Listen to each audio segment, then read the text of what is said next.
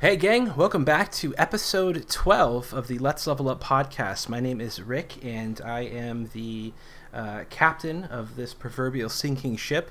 I wanted to just say a quick sorry to everybody. I know we haven't done any Mage Wars Mondays for what seems like forever. We're still planning on doing those with the Arcane Wonders guys. Things have been just incredibly difficult to schedule around, and work has been just consuming every facet of pretty much everything, which really stinks because at the end of the day, all I want to do is play games and have fun. But unfortunately, that doesn't always pay the bills. So I wanted to get back together, and I know the Arcane Wonders guys are really busy traveling and stuff with trade shows and different expos and whatnot. So I wanted to do an episode of the Let's Level Up podcast, and I had a couple people in mind. And the person I have with me today is actually someone I tried to do a podcast with 3 months ago or something like that, and ended up just getting so swamped, and I feel terrible. But she's here with me today, and I'm super stoked about it. The one and only, the one tar, Tiffany.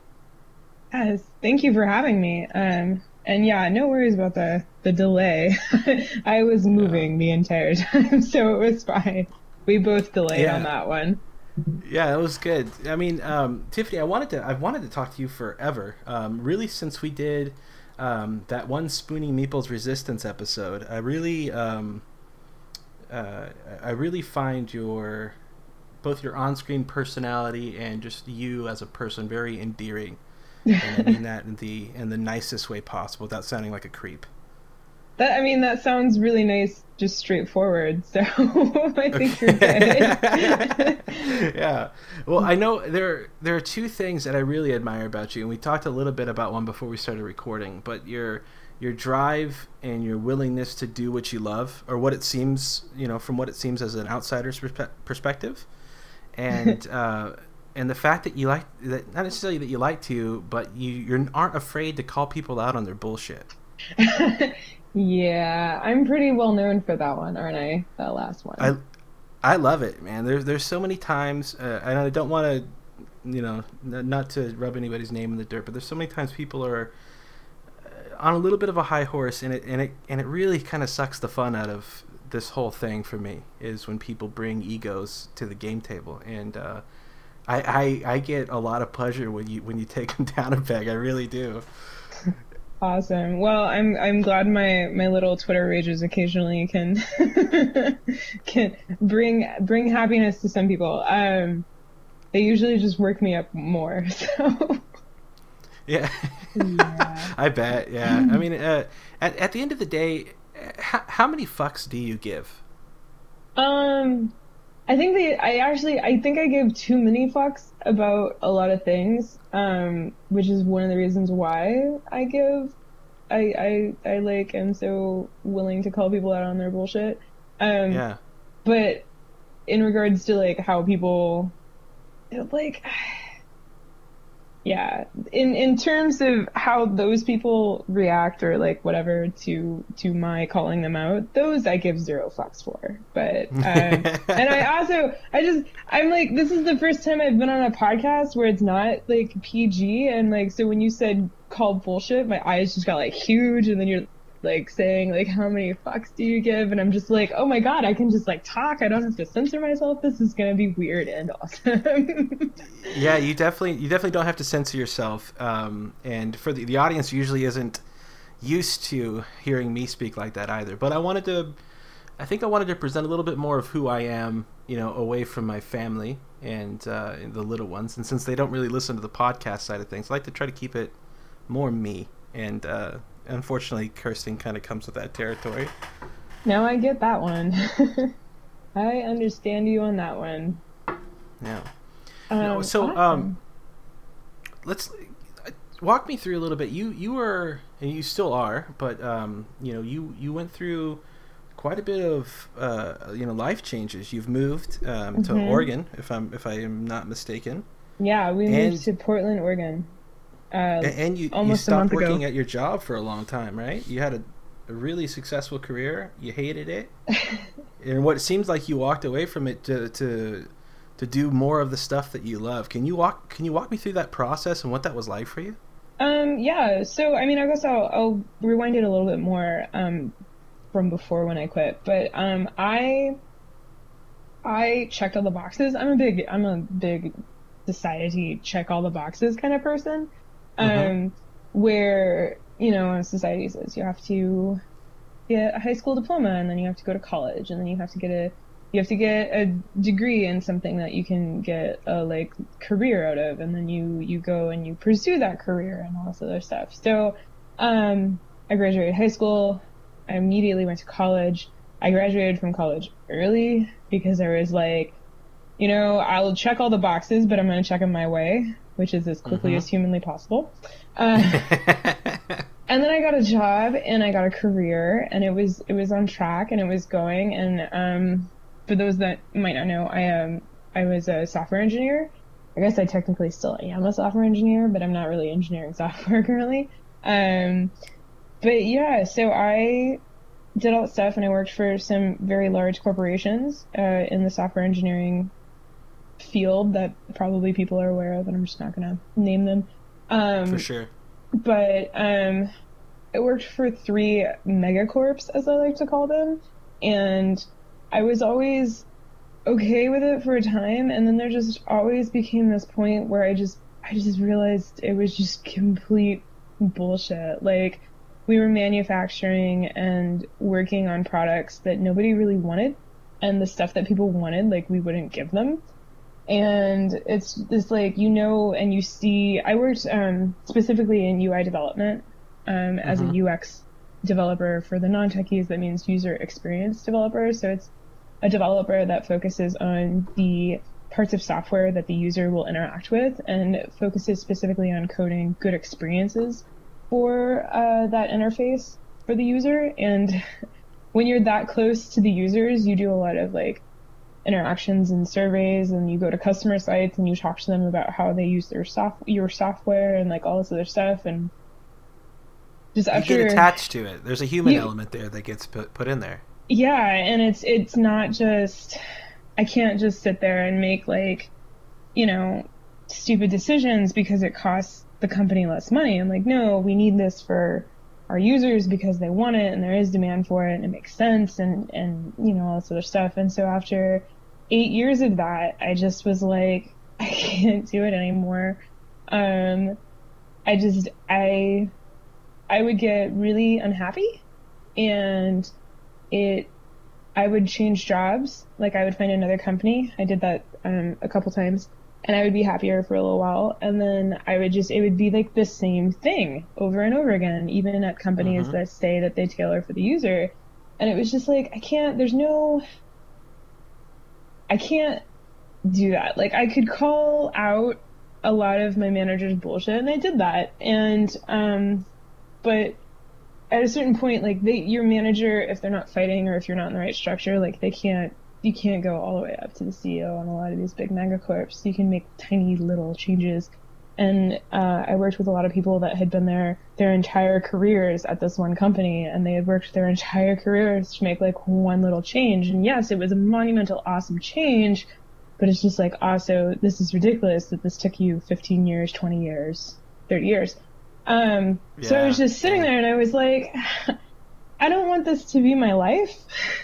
Like, I don't want my entire life to be trying to make a difference for people in just one megacorp where at the end of the day, they don't actually care. Like, the company itself doesn't care.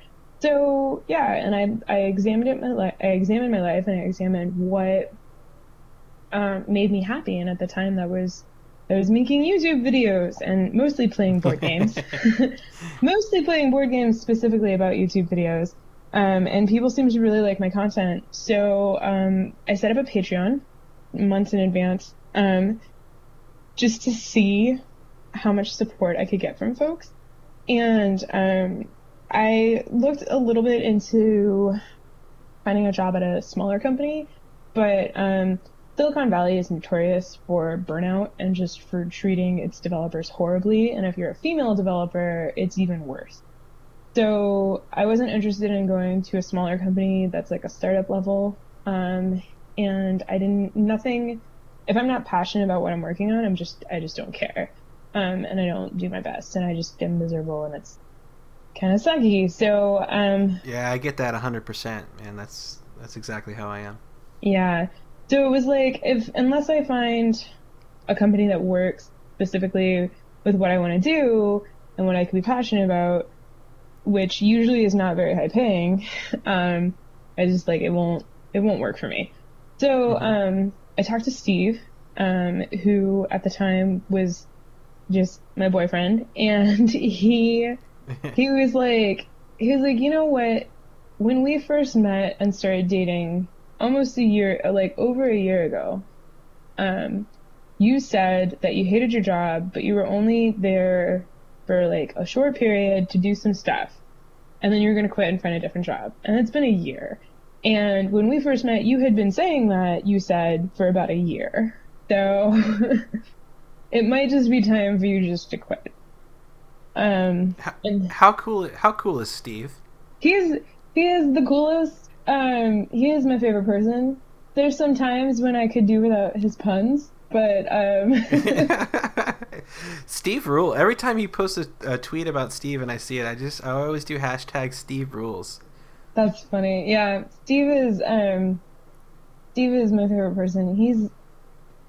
I'm really lucky, especially and it's kind of funny because in Silicon Valley, like, there's just dude developers flipping everywhere. The percentages, I believe there's 7 men to every woman in Silicon Valley. But that doesn't necessarily mean that they're all like great. So yeah. it was a long weeding out process for me to stumble upon Steve. I'm really lucky. Is Steve a developer by trade as well? He is. He's actually an Android developer, and he's the reason we moved to Oregon. So, oh, cool.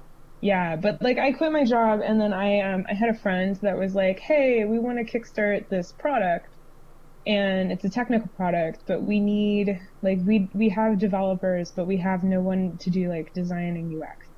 So I signed a contract with them, and I've actually been doing contract work for them for a few months, and that pays more or less the bills. And then my Patreon for my YouTube channel pays like the extras that are on top of the bills. Sure. And get also, you a new game every now and then. Yeah, exactly. Yeah. Which was kind of what its purpose was. And also if I need any equipment or anything like that. And then every once in a while I have somebody reach out that is interested in having me do something freelance for them. So in the end, I'm not making anywhere near as much money as I was before, but I am happier. And Steve and I decided when Steve's company started transitioning in like January/early February, we decided we both wanted to move out of the Bay Area. One, because I just decided it wasn't a place where I could find like happiness outside of like Steve in my living room where we play board games. So so we both really liked the Pacific Northwest. We had a few other locations in the world, like we were even looking internationally. And Steve he wanted another job at a tech company, and he wanted to try something different. So he looked at some companies in Seattle, and he looked at some companies in Portland, and he ended up interviewing and really, really liking a company in Portland. We did like a mini road trip where we drove up to Portland and Seattle so he could do interviews and stuff. And we also went and hung out with people in Seattle at like Mock's boarding house. And he ended up getting a job in Portland. He ended up getting the job he really liked, which was great. Always awesome when that happens. And that's awesome. Yeah. Yeah. We were really lucky in that the company that he got hired for or at has a relocation bonus, so they were paying for our move basically. So we got to move to Oregon more or less for free once, we actually do get the reimbursement. So, that's awesome. Yeah, it worked out really well. It was like one of those, if we don't do it now, like we'll never have a better chance because it's like it's on a silver platter. Yeah, for sure. Yeah. But yeah, so he's the reason we moved to Portland, Oregon. But I mean, it's the Pacific Northwest, and it turns out that there's a lot of people in Portland that I know through Twitter and whatnot. So it's worked out really well. That's awesome. Yeah. That's really cool. So, what's the gaming culture there? Like I saw a couple tweets. You said that it's so insane. You're riding your bike and people are just playing Twilight Imperium, whatever, in their garage. There's so many people came here. I went to the freaking first day we're here. So we get into Portland at like midnight on a Sunday. And we have nothing. I was smart enough to pack toilet paper like in our suitcases, so we have that. Okay. When we get here. But we get here at midnight and we wake up the next morning and Steve has to shower so he can go to work. But we don't have a shower curtain because our previous apartment didn't need one and this apartment does. So we're like, okay, well, Steve, you've been trapped in a car for 12 hours. You can't go to work on your first day in person without a shower. So I get up early and I went to Target and I was like, I was there. They like opened the door the second I walked in. I was like the first person in the store. And so they were still restocking or whatever. And there were two guys in the bathroom, whatever section of Target. And they were talking about their Magic the Gathering decks. They were like nerding out hardcore about their Magic decks. And then they were also talking about like, the one guy was talking about his deck and how he really wanted it to play like a Flux deck. Like he wanted like Flux the card game. Everything's always changing. Yeah. Well, yeah, and he wanted to, and then he started telling his buddy about Flux, like Looney Labs Flux, and I was just like, where is this town that I've moved to? Yeah, that's awesome. And Steve and I have just noticed that continually, like his office has a few people that board game and know about it and stuff like that, and there's several board game stores around.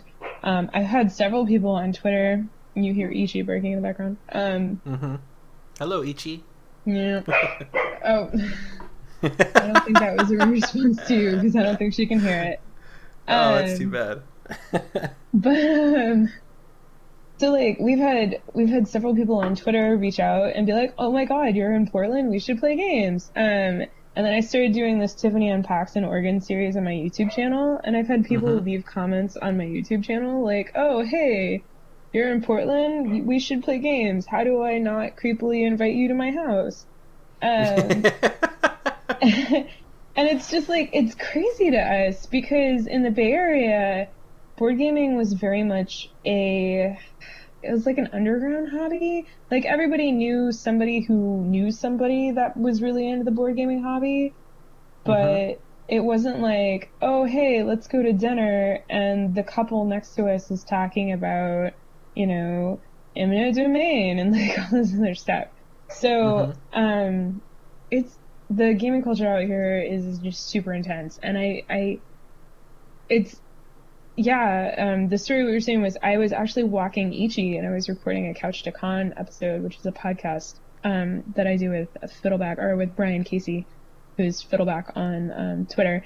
And I was just walking Ichi and there was this garage opened as I was walking Ichi, and I was getting close to the garage, so I peeked in the garage because I was like, oh, is a car going to back out? You know, do I need to stop for the car? And no, there's just two guys sitting at a dining room table that has Imperial Assault on it, and they are starting up a game of Imperial Assault in the garage.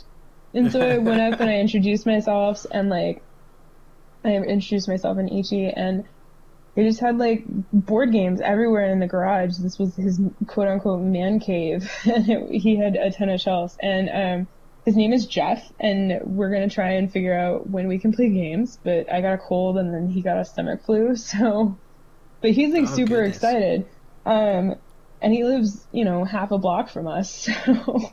That's awesome. Yeah. That's really cool. Crazy. I feel like it's more intense than Seattle, because I feel like Seattle, there's great board game stores, like Mox and Mox Cafe and Uncle's Games and stuff like that, but I feel like in Portland, board gaming is more of an everybody does it, not just like this subculture within the culture. Yeah, that makes sense. Yeah. So have you always been a gamer? Not always. I've always liked board games. When I was a kid, we played a lot with my family. I mean, the standard Hasbro stuff. And I really latched onto those, and Risk was like the most strategically complicated game that we had. Because if you're only buying games, 10 years ago, 15 years ago from Target, that is the most strategically whatever game that there is at Target. So I always wanted to play board games, and I always felt like there should be more than Risk. And one of my friends had Settlers of Catan when I moved out to California, and we played it, and I was like, this is the best thing. And then another friend introduced me to Dominion, and I was just like, my world has been changed. So I've kind of always been a gamer in that regard. Like, I've always loved playing card games and board games, and I was the one in the family always being like, yeah, let's play Stratego, yeah, let's play Risk, yeah, let's play Monopoly. But it wasn't until I didn't realize that the hobby was as massive and that there was so much to play until I moved out to California and met some people that were like, yeah, no, game stores is a thing, like, and they don't stock 17 versions of Monopoly, like. Yeah, that's awesome. And I mean, it's really funny because, a lot of people myself included, have a very similar story to tell about how they got, hooked on the board game. And it's always Dominion or Settlers or Carcassonne. Even people get into it through Risk, like you said. It's really cool to, a lot of people share the same origin story almost. Like if this was a comic book, we all come from the same place, and that's neat. Yeah, I wonder if it's part of it's generational, and I'm very interested to see, in 20, 30 years, what all the kids of the board gaming hobby are going to be doing and saying about their origin stories. Yeah. My son, who's 6, has designed probably 5 or 6 games. I couldn't tell you how to play any of them because the rules always seem to be changing. But I'll buy him a game. Like I got him King of Tokyo for his birthday a couple years ago, and he took all the cards out. He had drawn these things on pieces of paper, and had his own cards in there, and he had different types of units that had to fight the monsters off. And it was just really cool to see. So I'm really interested into what's going to happen in 10 years with him when he's 16 and he's trying to publish something that's going to be great. That's fantastic. That's funny. Is there anything that's coming out that you're looking forward to? Oh, I honestly don't know. I have been so out of the loop with upcoming games. The move has really consumed my life because my work was contract and more flexible. I ended up being the stay-at-home mover. Sure. While Steve worked. So I'm behind in my game. So it's already out, but I really want to play Deuce. And how do you pronounce it? Asylum? Elysium, that one. I've been seeing that on Twitter, and that one really intrigues me. Yeah, same here. I really want to play Millennium Blades. That one is coming out. It was kickstarted recently from Level 99 Games, designed by Brad. Was it Brad Dalton? I'm sorry, Brad, if you're perchance listening. But I really enjoyed CCGs. I was a big Pokemon fan when I was a kid. And I really enjoyed CCGs, and I really enjoyed the collecting and the deck building aspect. But I have not let myself succumb to any other CCGs because it got out of hand. Like when a 12-year-old can look when I can look back at 12-year-old me and just be like, yeah, no, that got out of hand. Like, it was bad. Yeah, somebody really should have stopped me because that was getting dangerous. 15-year-old me was ashamed of my Pokemon self. So, I have not let myself succumb to a CCG, and Steve has a similar issue. He didn't CCG in school, but he has a similar issue in regards to RPGs, MMORPGs on Video games, yep. I have one as well. And so we're both just like, we can't get into a CCG. We let ourselves get into Netrunner some, but we have some very strict rules about how we engage with Netrunner. I do too, yeah.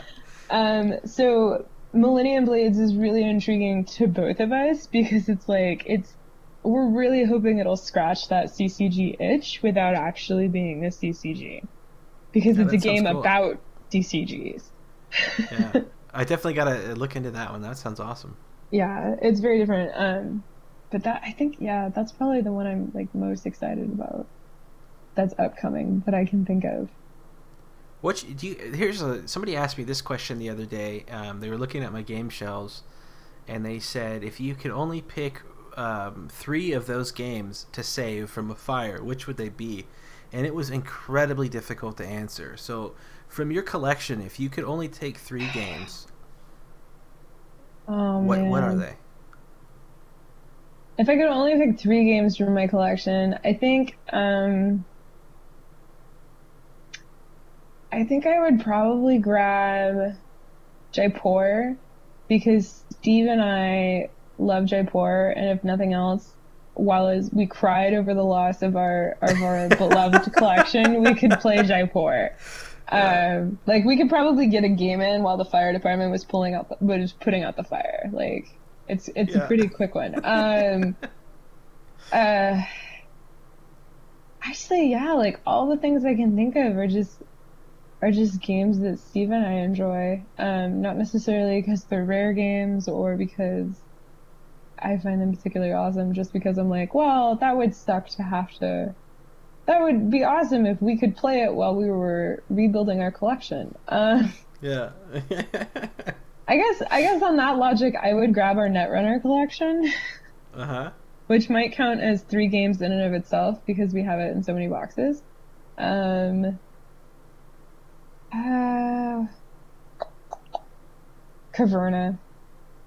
And Caverna. Yeah, Steve and I really I just got Caverna and I still haven't unboxed it yet. I really like Caverna. If I walked out of this room right now and said, "Hey Steve, do you want to play Caverna?" He would just be like, "Hell yeah." Caverna is a game that we both really enjoy, but sadly we just don't have the time to play it consecutively. Which is why the Agricola iPad app is so fantastic, because we can play Agricola but without the 15-20 minutes of setup. So sweet. That's awesome. Yeah. Do you have a favorite publisher or designer, like stuff that if you play 90% of their games, they usually all are hits for you? Well, recently, so if you look at my shelf, you will think that Tasty Minstrel is the publisher that is my favorite. I really do enjoy Tasty Minstrel games and their published quality. I do too. But for developer, I feel like it's a toss-up between Antoine Bauza and Rudiger Dorn, I think is how you pronounce his name, the designer of Las Vegas and Istanbul. I actually didn't even realize this until I was prepping for a film review of Las Vegas, that we actually have a lot of Rudiger Dorn games. I'm actually going to cheat and look up on Board Game Geek to see what else he's designed.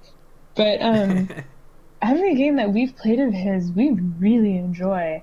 And I just didn't even realize. I mean, a lot of people talk about Stefan Feld and, Rainier Knizia, and Rainier, Knizia has so many games. It's just, not all of them are amazing. Yeah. He wouldn't be one of my favorites. Yeah, he's a tough one. Feld is point salads. I like the crunchy point salads, but I'm not always crazy excited about them.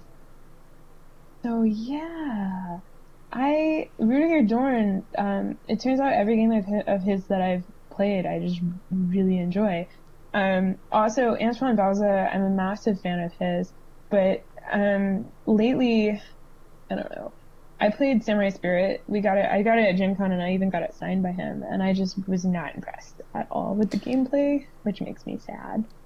Yeah, that stinks. I've heard the same thing. I haven't played it just because he's probably my favorite as well.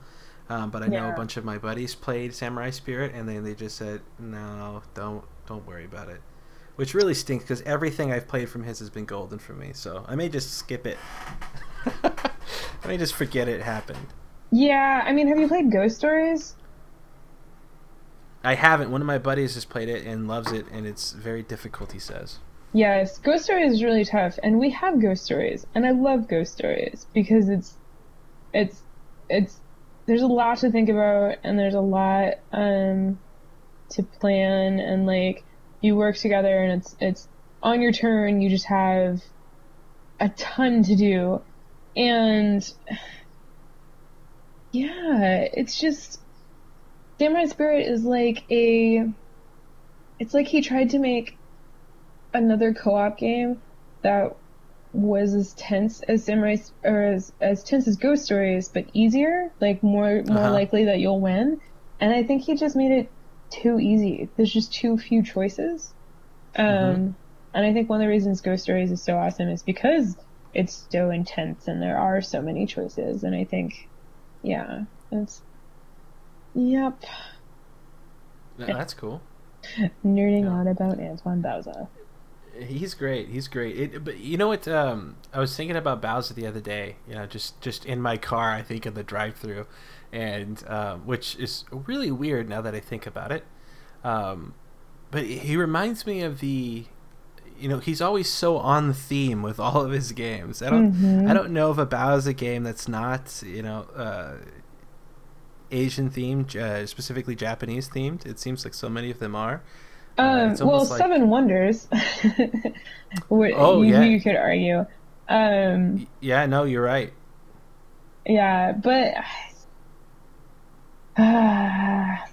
yeah, no, sorry, I'm just exasperated signing about Samurai Spirit still. He's a big fan of Japanese culture. I think it's pretty clear. Yeah. In his catalog. But yeah. It just flopped for me, and I still have my copy because I am trying to will myself to play it a few more times so I could review it and do the review justice. But at the same time, I'm kind of like, I don't want to review his game and be like, it's not great. Yeah, no, it's Bowser, you know. Yeah, that's if I have a game that somebody asked me to do a review for and I don't like it, I'll just shoot them an email and say, hey, I'm sorry, I just didn't like it. I don't want to put that sort of energy out there. That's not what I like. I don't like watching stuff like that, and I don't know. It just feels weird to me. Yeah, well, there's some reviews that like they almost have that like train wreck feel about just ripping a game apart for some I don't even know. I don't enjoy it, but at the same point I'm sitting here going, you know, the existence of critical reviews that aren't necessarily always positive are really helpful when people are looking to buy a game and they want to make sure that they buy stuff that they will have good experiences with. So I'm like trying to weigh that against it. Like my Small World review, a lot of people really like Small World, and I just didn't. I enjoyed it when I first started playing it, and then it just fell flat for me, and so I did a review along those lines, and a lot of people were kind of like, you're wrong. How dare you? Yeah, and then every once in a while though, I get a comment or an email that's just like, thank you for your review because you're right, you know, like I tried it and it didn't work with me, and I'm glad I watched your review beforehand because I would have bought it otherwise, and all this other stuff. So it's tough because it's like you don't want to go against popular opinion, and you don't want to do something and end up being one of those train wreck, let's just yell at it and burn it and put it in a blender kind of people. But at the same point, it's like there is a place for well done critical negative reviews. Yeah, I could see that. Yeah. I just don't want to be the guy that does it. Yeah, no, it's tough, right? And that's why I haven't. Why I've only ever done a couple, because I'm just like, it's so hard. Mm-hmm. It's like a balancing act. So, Yeah, it really is. Well, Tiff, we generally try to keep these things to about a half hour, so we're right there on time. So, would you like to say anything to the people that are listening to this pod? You know, you're gonna be at Origins. I'm sure you're gonna be at Gen Con and all these other awesome conventions. How can people get in touch with you? Well, so the most effective way to get in touch with me is Twitter. So my username on Twitter is the One Tar. I will be at Origins and I will be at Gen Con, and I will also most likely, hopefully, potentially, knock on wood, be at Essen. Awesome. Trying really hard for that. If you happen to see me at one of these cons, say hi. And if we've talked on Twitter, maybe just tell me what your username is. A lot of people come up and like say hi to me and like act like they know me really well, and I'm just like, I don't know who you are, because a lot of people just don't realize like your Twitter handle isn't always your first name. It's like not your name. It's usually like your logo or some funny saying, and then like your avatar is usually, you know, a cartoon character or your kids or something. So I've had a lot of people almost once a show come up to me and start talking, and I love it when people come up and recognize me. It's just really awkward for me when I'm like, when the person says hi and all this and they walk away, and then the people I'm with are like, oh, who was that? And I'm like, I have no idea. Yeah. So anyway, you can find me on Twitter at the One Tar, and my YouTube channel is also the One Tar, just youtube.com/the One Tar. So yeah, pretty straightforward. Basically the One Tar everywhere on the internet, except for Board Game Geek, because I was an idiot and didn't use that name there. Oh man, they should have a way for you to change it if they don't. I know. It's really tough, and it's almost, I've considered sometimes just making a new account, but I just have so much, my profile has existed for so long, and I have so much Game Greek cred that it's tough. So. Yeah, man, that really stinks. Surely somebody could do that. Have you tried emailing them and just saying, hey? Yeah, here. Yeah, I think if I was like mega popular, they would. But like, if you look at like Rodney or Rado has one, but Rodney's BGG name isn't something that is associated with his channel, so it's not uncommon. Yeah, I guess that's true. Yep. Oh, cool. All right, well, Tiffany, thank you so much for your time. It was awesome just getting to talk to you for a little while. Yeah, thanks for having me on. And we can always talk, right, via email or whatever. Sweet. You don't have to invite me on your podcast to chat. Noted. I'll definitely do that. And give my best to Steve. Have fun at Origins, and everybody else. If you guys are going to a convention, you see Tiffany, say hi, be nice, and be positive and awesome. Like all good gamers should be. Mm-hmm. All right. Well, thank you guys so much for listening. If you like this podcast, please subscribe on iTunes and Stitcher Smart Radio. Tell your friends. Promote this thing on social media. Any way for you guys to just get somebody else listening really helps me out, and I really appreciate it. So I hope you liked it. We'll have more content coming very soon. And Tiffany, thanks again. Thank you.